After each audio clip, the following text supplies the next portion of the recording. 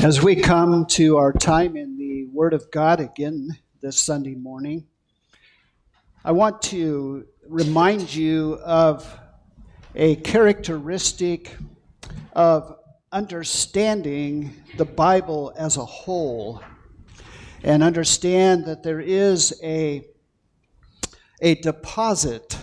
It is a depository of little pockets of jewels, little pockets of wealth and riches that are hidden within the Scriptures.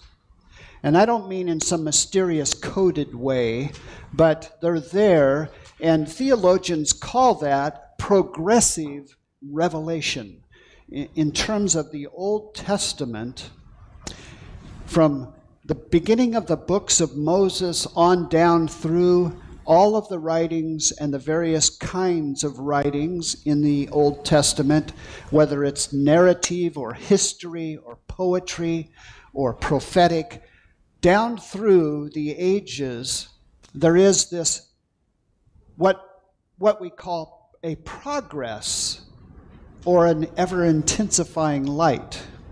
And when we come to the New Testament, of course, the light's turned on. Years ago, I'm not much of an electrician. I'm worse of an electrician even than I am a plumber. But I had to change out this switch, and it was just a light switch. And Kathy and I were talking. It's the light in the family room where we're all at. And she and I talked, and I said, I wonder if I could figure it out. I don't know much about it, but I'm going to try to install one of those rheostats instead of an ordinary light switch. And a rheostat is just a knob. You probably have some at home. And you turn it, and the light progressively gets brighter and brighter and brighter until it's fully turned clockwise, and then the light's on full blast. In many ways, progressive revelation down through the Old Testament does that for us.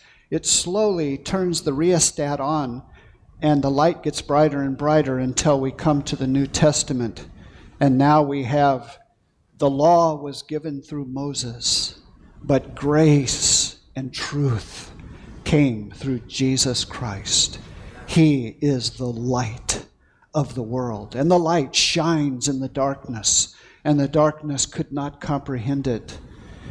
He was that true light and is that true light.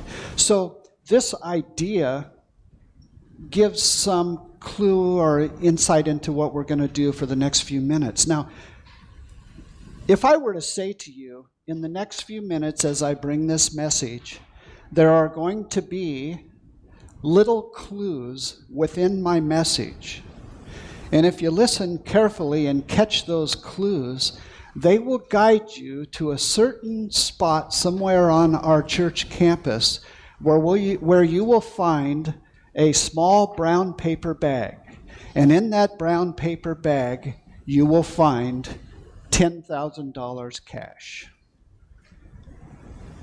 You suppose you'd perk up and listen to the message today? Of course.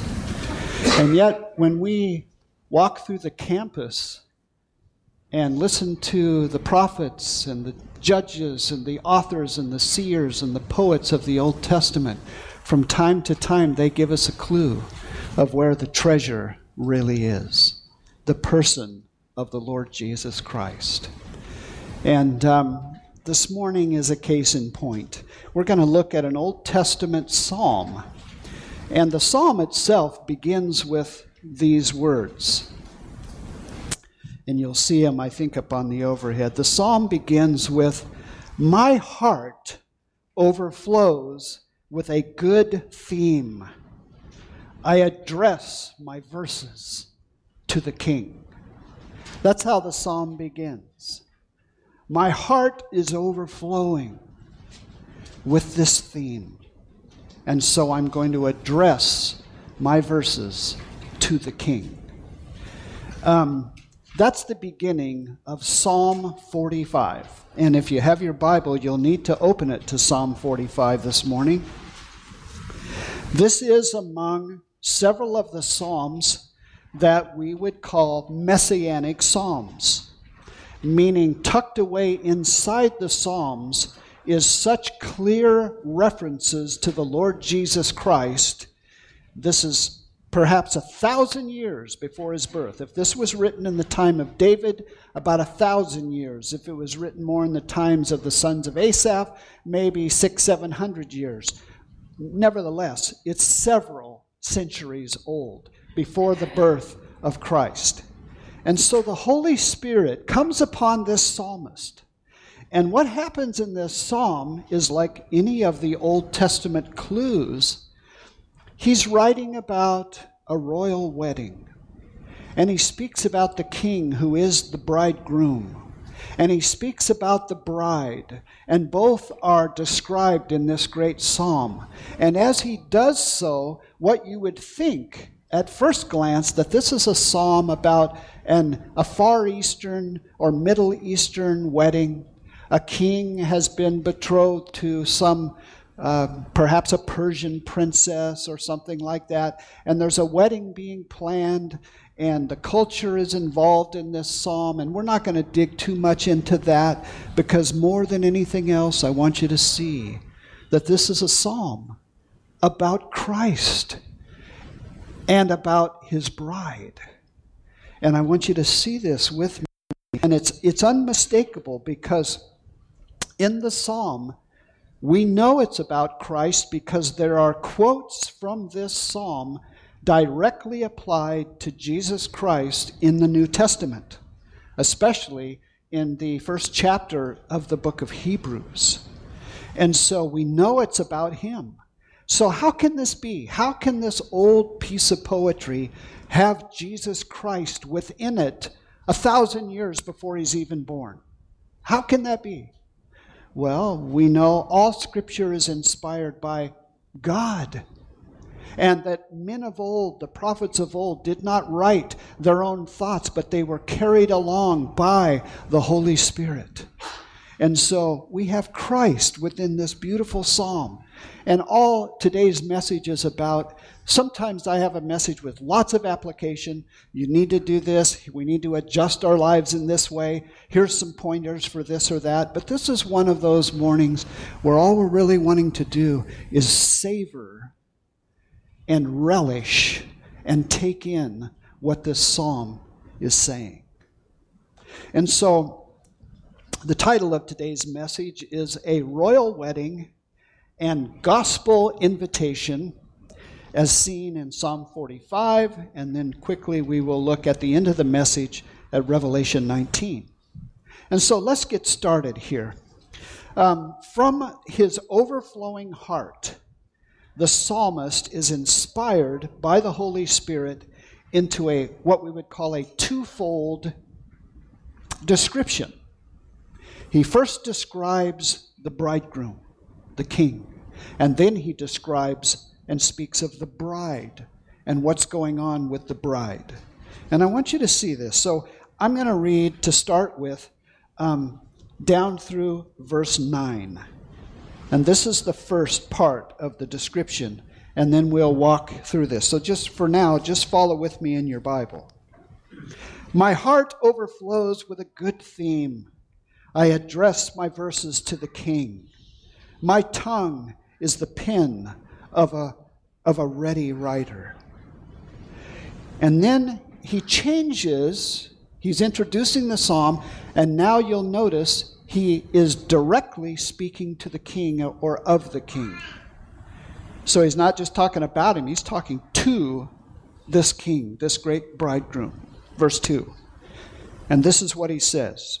You are fairer than the sons of men. Grace is poured upon your lips. Therefore God has blessed you forever. Gird your sword on your thigh, O mighty one, in your splendor and your majesty. And in your majesty ride on victoriously for the cause of truth and meekness and righteousness. Let your right hand teach you awesome things. Your arrows are sharp, the peoples fall under you. Your arrows are in the heart of the king's enemies. Your throne, O God, is forever and ever. A scepter of uprightness is the scepter of your kingdom. You have loved righteousness and hated lawlessness. Therefore God, your God, has anointed you with the oil of joy above your fellows. All your garments are fragrant with myrrh and aloes and cassia. Out of ivory palaces, stringed instruments have made you glad. King's daughters are among your noble ladies. At your right hand stands the queen in gold from Ophir. In this first section, what we have is a description of the royal bridegroom. And without going too deeply into it, I want you to just appreciate three aspects of this bridegroom that are brought forth.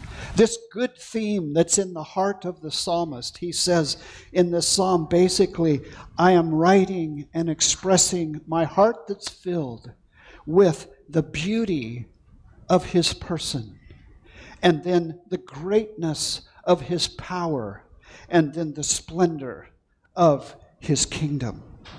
You notice there in verse 2, you are fairer than the sons of men. Grace is poured upon your lips. Therefore God has blessed you forever. Over and over in the New Testament, as we read of Christ, we see the people's response. You remember when he first introduced himself in Nazareth, where he had grown up. He went into the synagogue following that 40 days that he was in the wilderness. And then he comes out of the wilderness in the fullness and power of the Holy Spirit, and he goes into Nazareth, and he goes into the synagogue on the Sabbath day, and he's asked to be the reader that day. And he comes forward and unrolls the scroll to Isaiah 61, and there he reads, the Spirit of the Lord God is upon me, because he has anointed me to preach good news to the poor, to proclaim freedom or liberty to the captives, to open blind eyes, etc. And it says that when he had read the scroll, he rolled it back up and handed it to the attendant, and Jesus went and sat down. And then he said, this day, this passage of Scripture has been fulfilled in your hearing.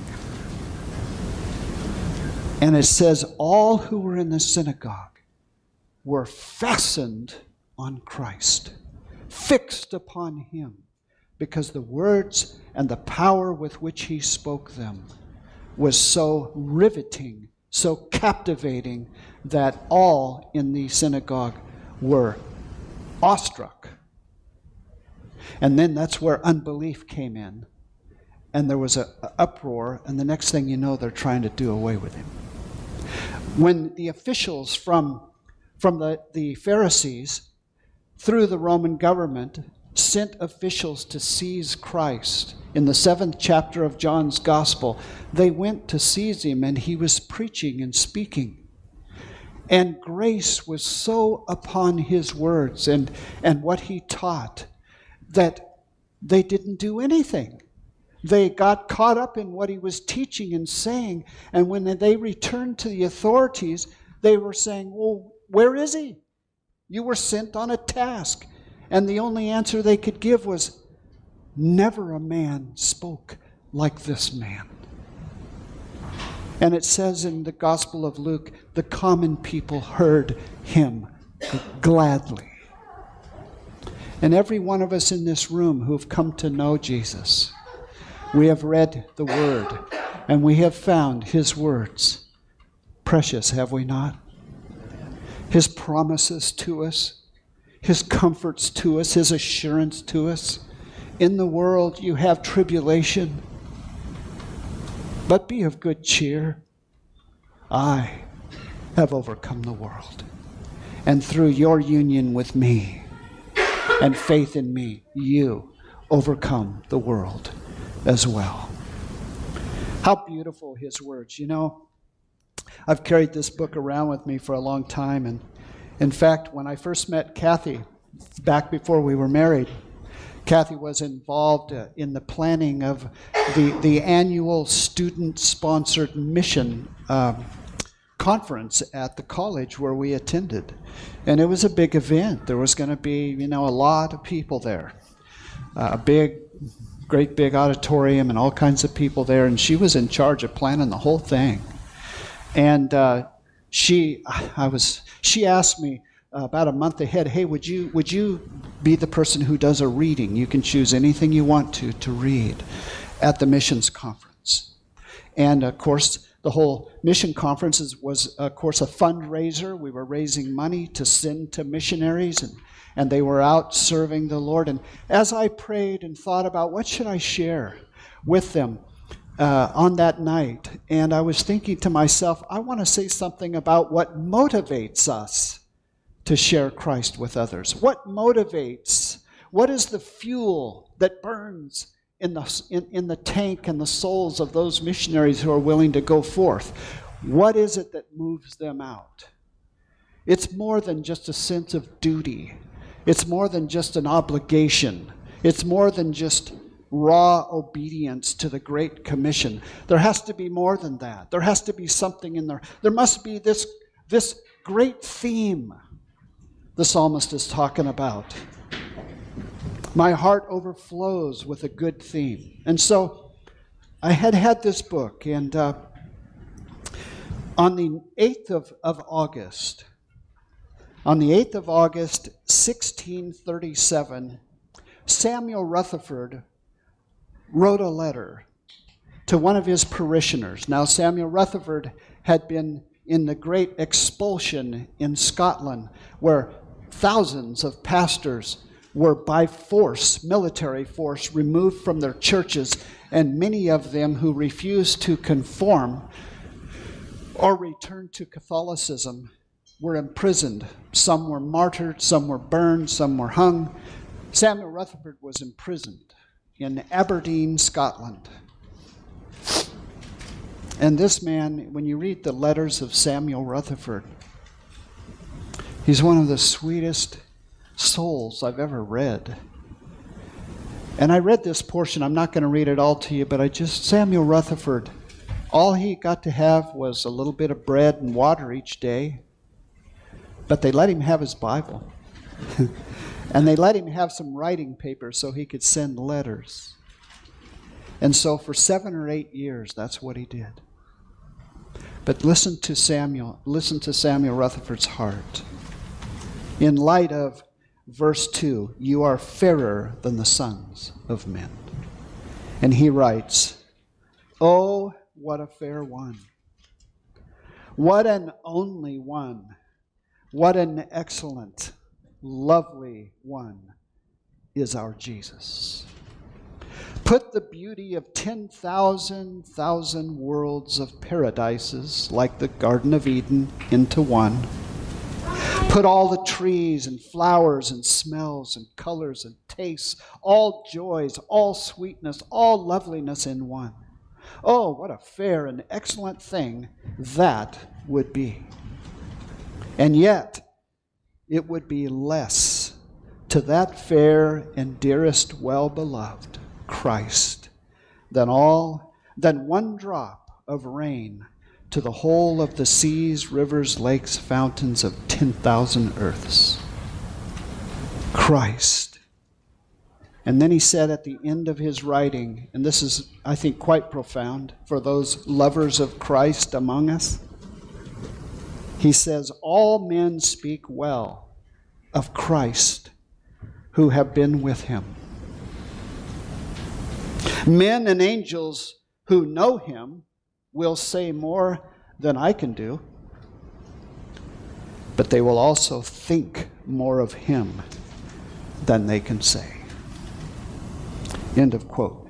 Samuel Rutherford and his burning heart of love and devotion to Christ and his longing to be with the church. I guess Kath and I have experienced a little bit of that along with you in the past year, especially those first 3 months when we weren't even meeting. and worshiping together and looking to Christ together. 8 years in Aberdeen prison. But that's what was burning in his heart. And every letter is like that in some way or another. So I recommend the letters of Samuel Rutherford. They're still in print, and you can find them probably through Banner of Truth Trust if you're interested in reading them. It's a radiant book. But what is this beauty of his person? What is it that's so attractive? Are we only talking about the external, like the way King David was spoken of, that he was a handsome man? Are we talking about Joseph, who was a very handsome man and had to flee for his own soul to get away from Potiphar's wife and ended up in prison? Are we talking merely about that kind of beauty, or the beauty of a glorious character like no other? At his baptism, Jesus was identifying with man. And there at that baptism, the voice from heaven was heard. You are my beloved Son. In you I am well pleased. At the transfiguration, when he took Peter, James, and John up onto Mount Hermon, or possibly Mount Tabor, the two highest mountains in Israel, there he was transfigured before them, and his face became white and shining brighter than the sun, and the glory of his deity came shining out through his flesh. And again the voice came, "This is my beloved Son." Only this time it wasn't, "I am well pleased with him." It was, "This is my beloved Son. Listen to him." He's the one you need to listen to, whose lips are filled with grace. Well, we must hasten. The greatness of his power. And see, this is important for us. As beautiful as Jesus is in character and holiness and meekness, goodness, gentleness, mercy, we mustn't have a lopsided view of Christ, because he's also powerful in a way that we cannot begin to conceive. I mean, think of it.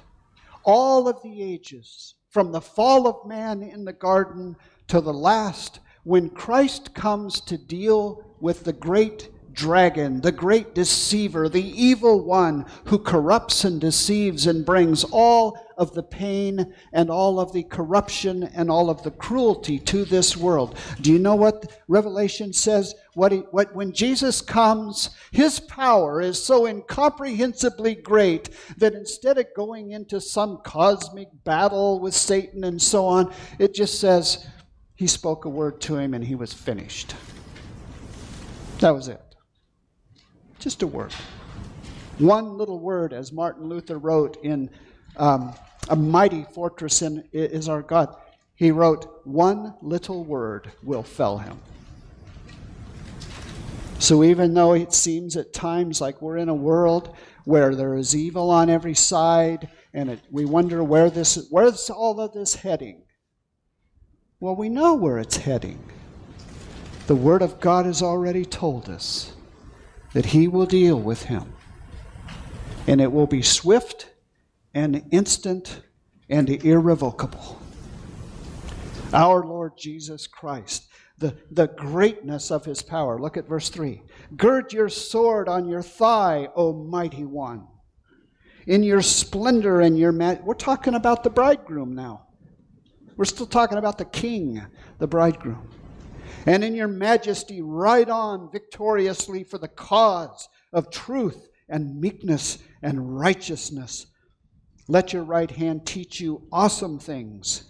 And your arrows are sharp. The peoples fall under you. Your arrows are in the heart of the king's enemies."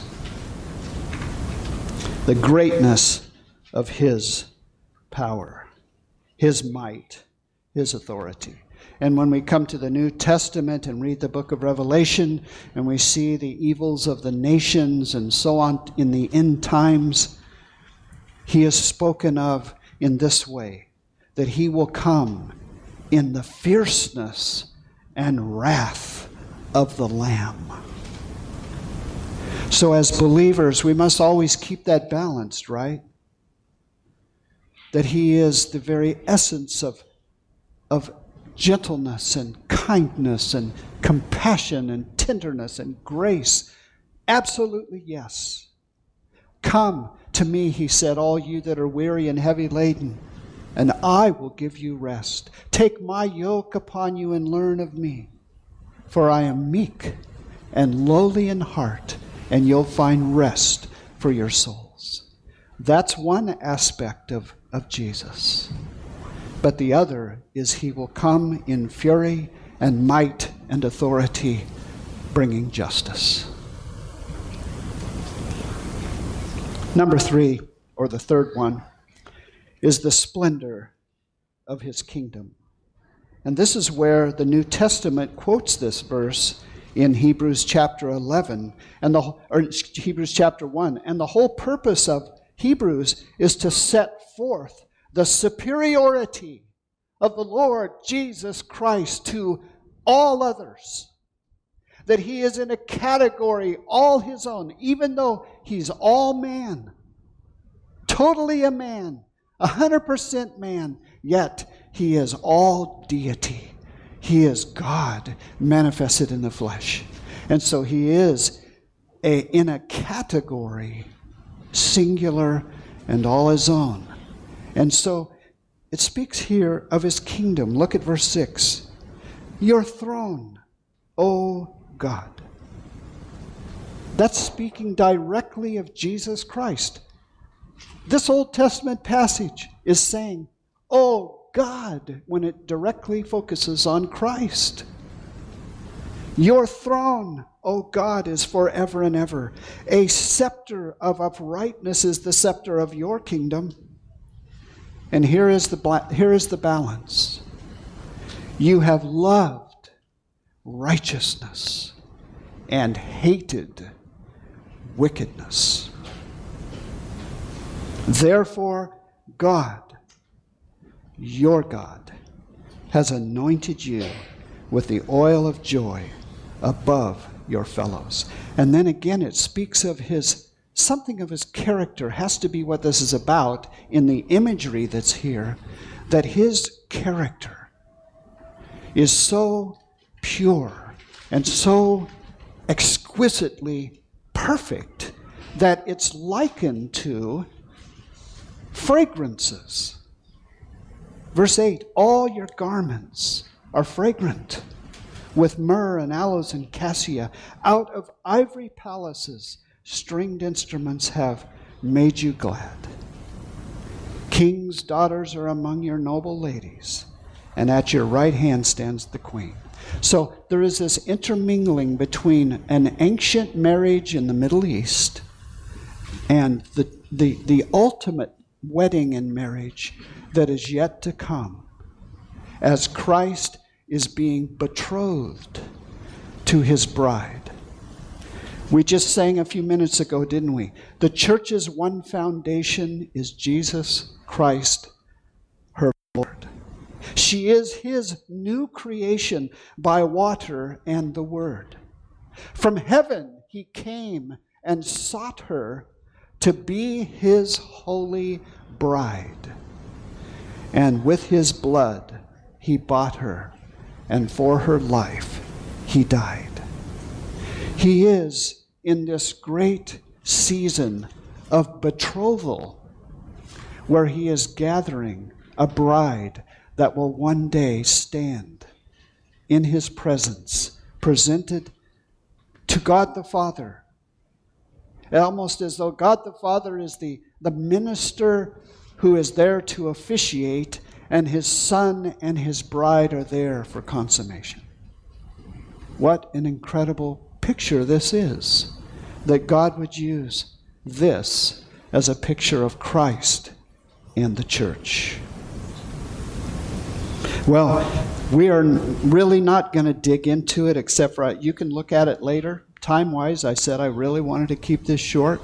So the next section of the psalm from verse 10, we'll read it, but I'm just going to let you see kind of a breakdown of what's there. Verse 10. Listen, O daughter, give attention and incline your ear. Forget your people and your father's house.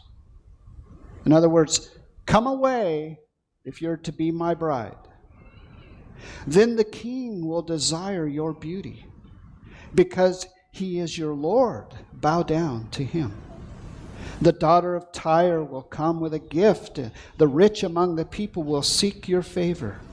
The king's daughter is all glorious within. Her clothing is interwoven with gold.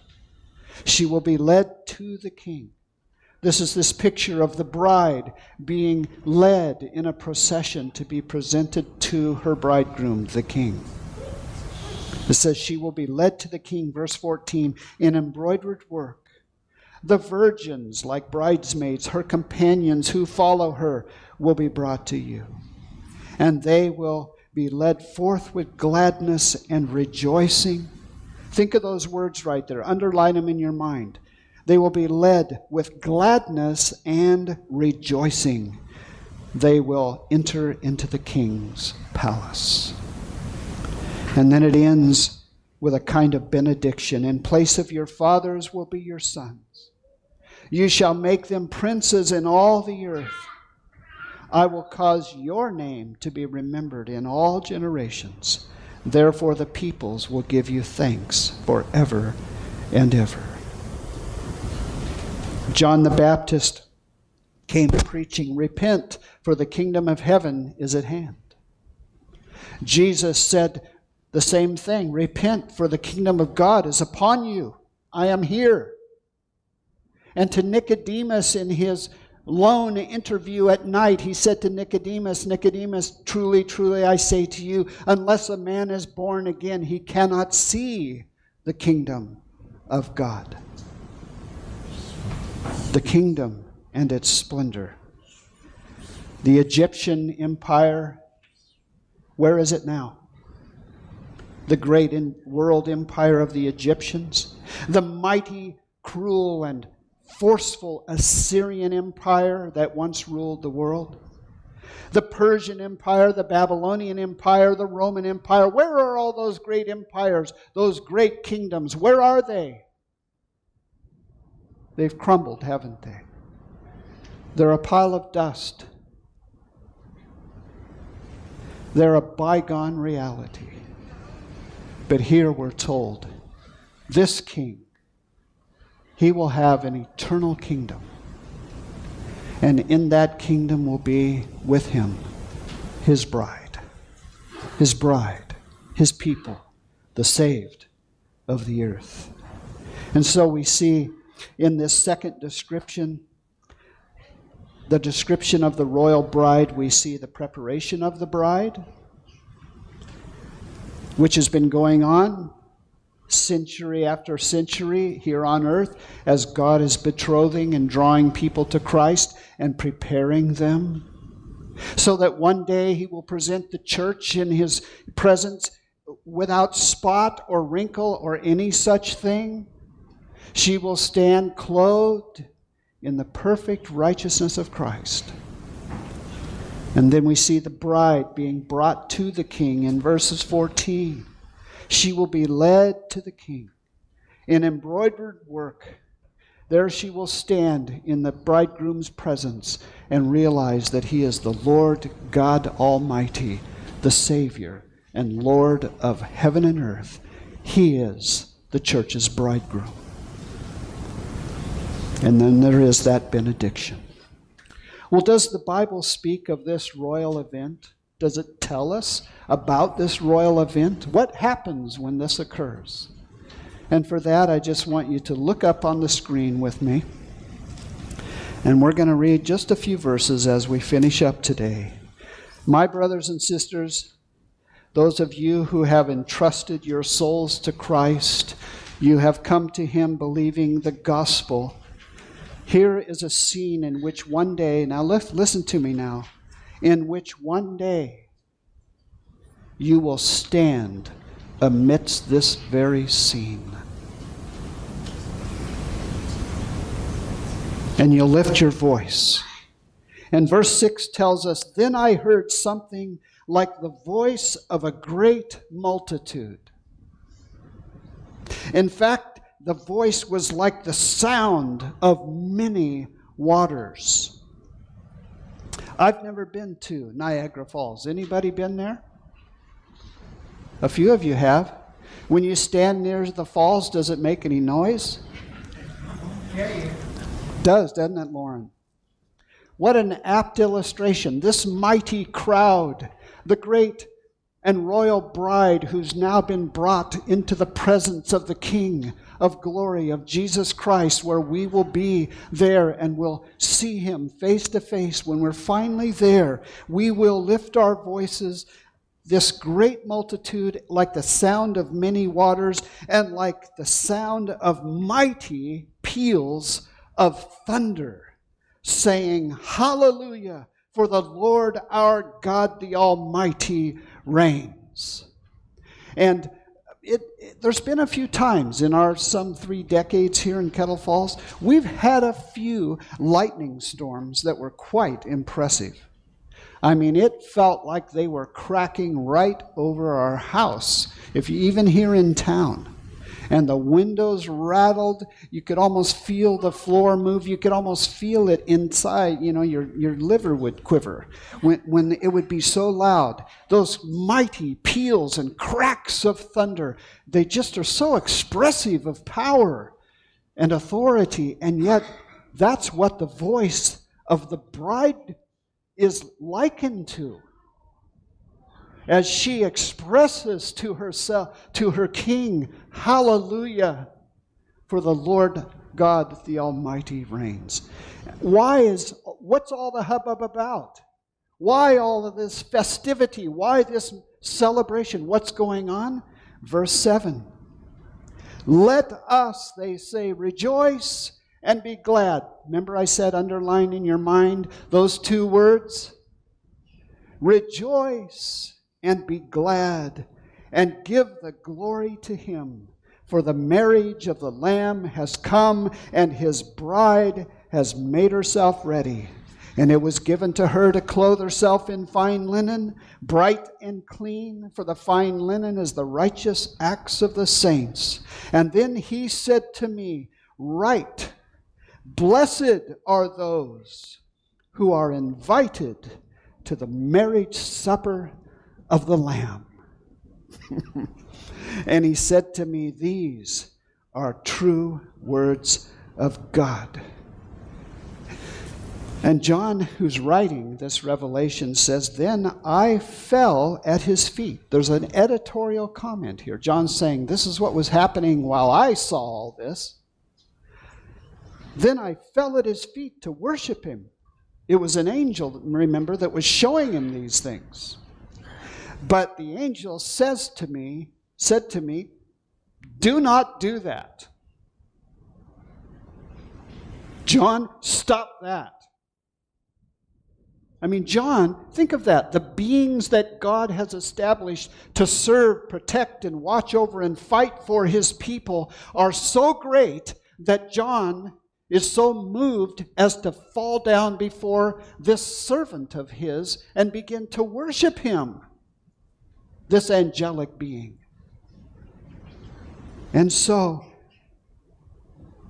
then I fell at his feet to worship him, but he said to me, "Do not do that.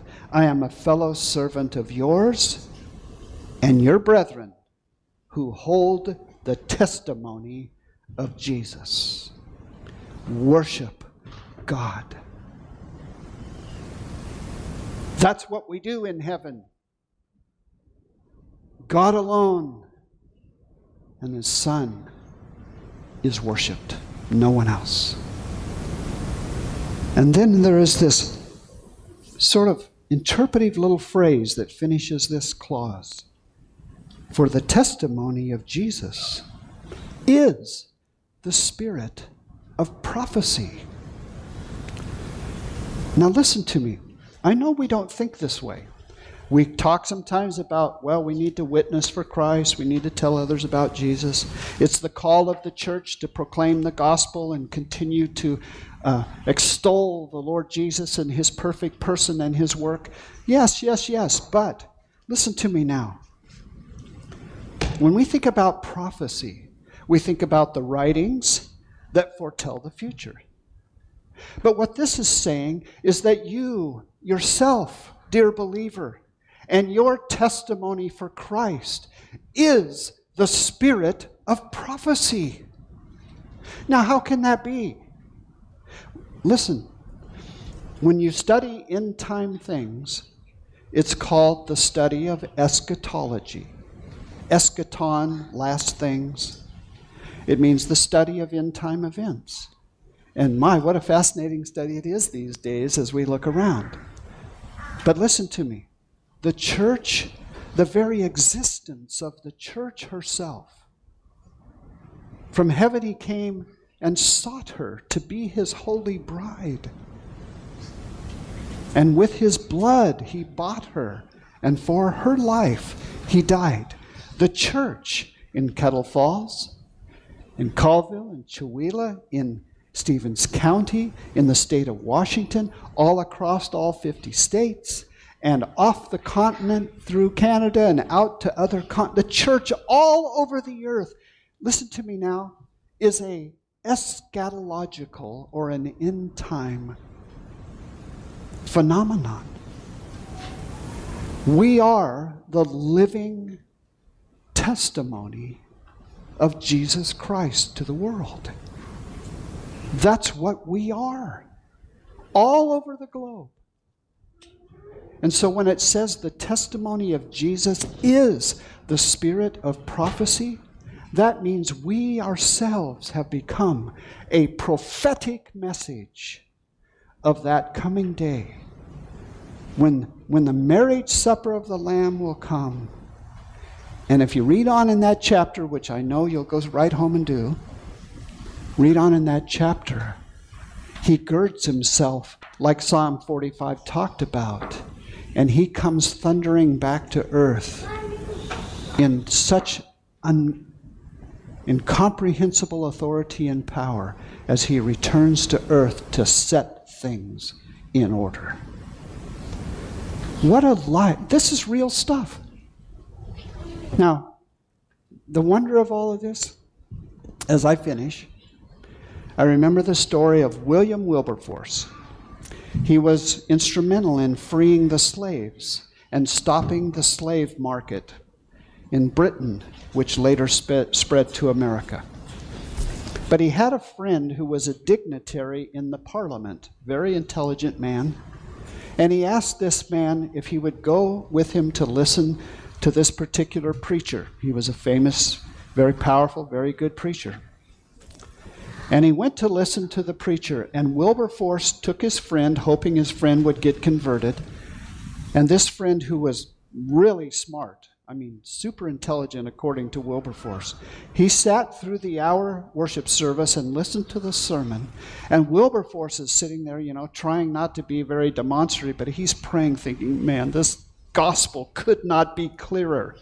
Believe in the Lord Jesus Christ, his person and his work, and thou shalt be saved. It was so clear and so powerful. And Wilberforce is just chomping at the bit. He knows his buddy's going to get saved. And when the service is over and they left the cathedral and they were on their way back to the buggy, horse and buggy days, as they were on their way back, Wilberforce turned to his friend and said, well, what did you think of his preaching? And his response was unforgettable. You know what, William? I haven't a clue what that guy was going on and on about. I have no idea. How do you explain that? What seems so clear, so precious to you and me, the world, they don't get it.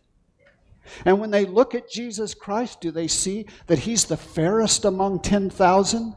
Do they see the lily of the fields? Do they see the bright and morning star? Do they see the beauty and excellence of Christ? No. When they think of a cross and the gore and death of a man impaled to that cross, do they see what you and me see? Do they see a man who has taken upon himself all my sins and is dying for me so that I may go free? Is that what the world sees? No. The modern artist who had his art display in New York for several years, you know what his modern art was? It was a picture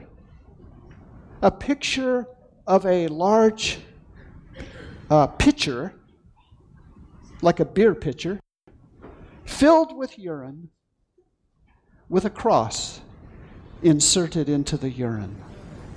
And he won awards from the world for his picture. Is that what we see? Dear believer, is that what the Holy Spirit has taught you about the cross, about our bridegroom, about the one who came from heaven and sought his holy bride?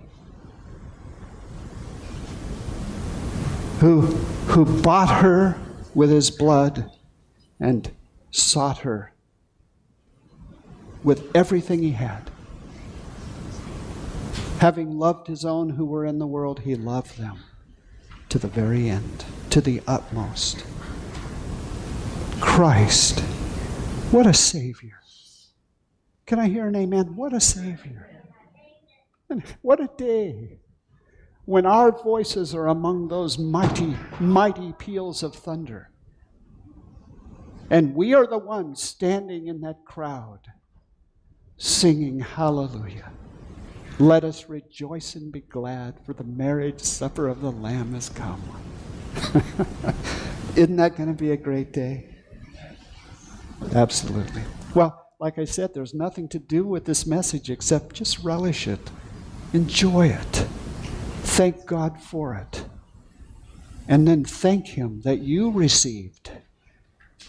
Blessed are those who are invited to the marriage supper of the Lamb. If you've received the gospel and trusted in Christ, you fall into those who are blessed, God says.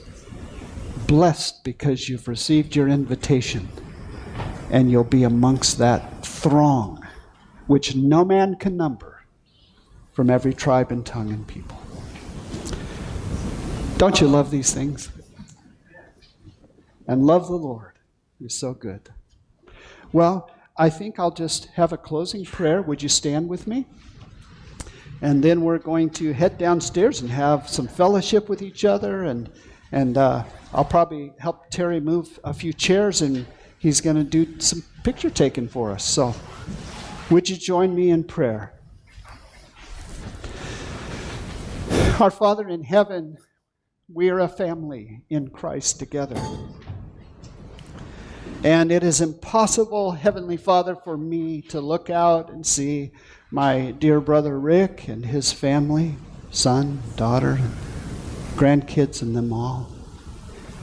How can we as a church family not pause right now and realize that Laurie is there? Lord, she's there with you. Just as sure as we're standing here, she is gazing upon your beauty,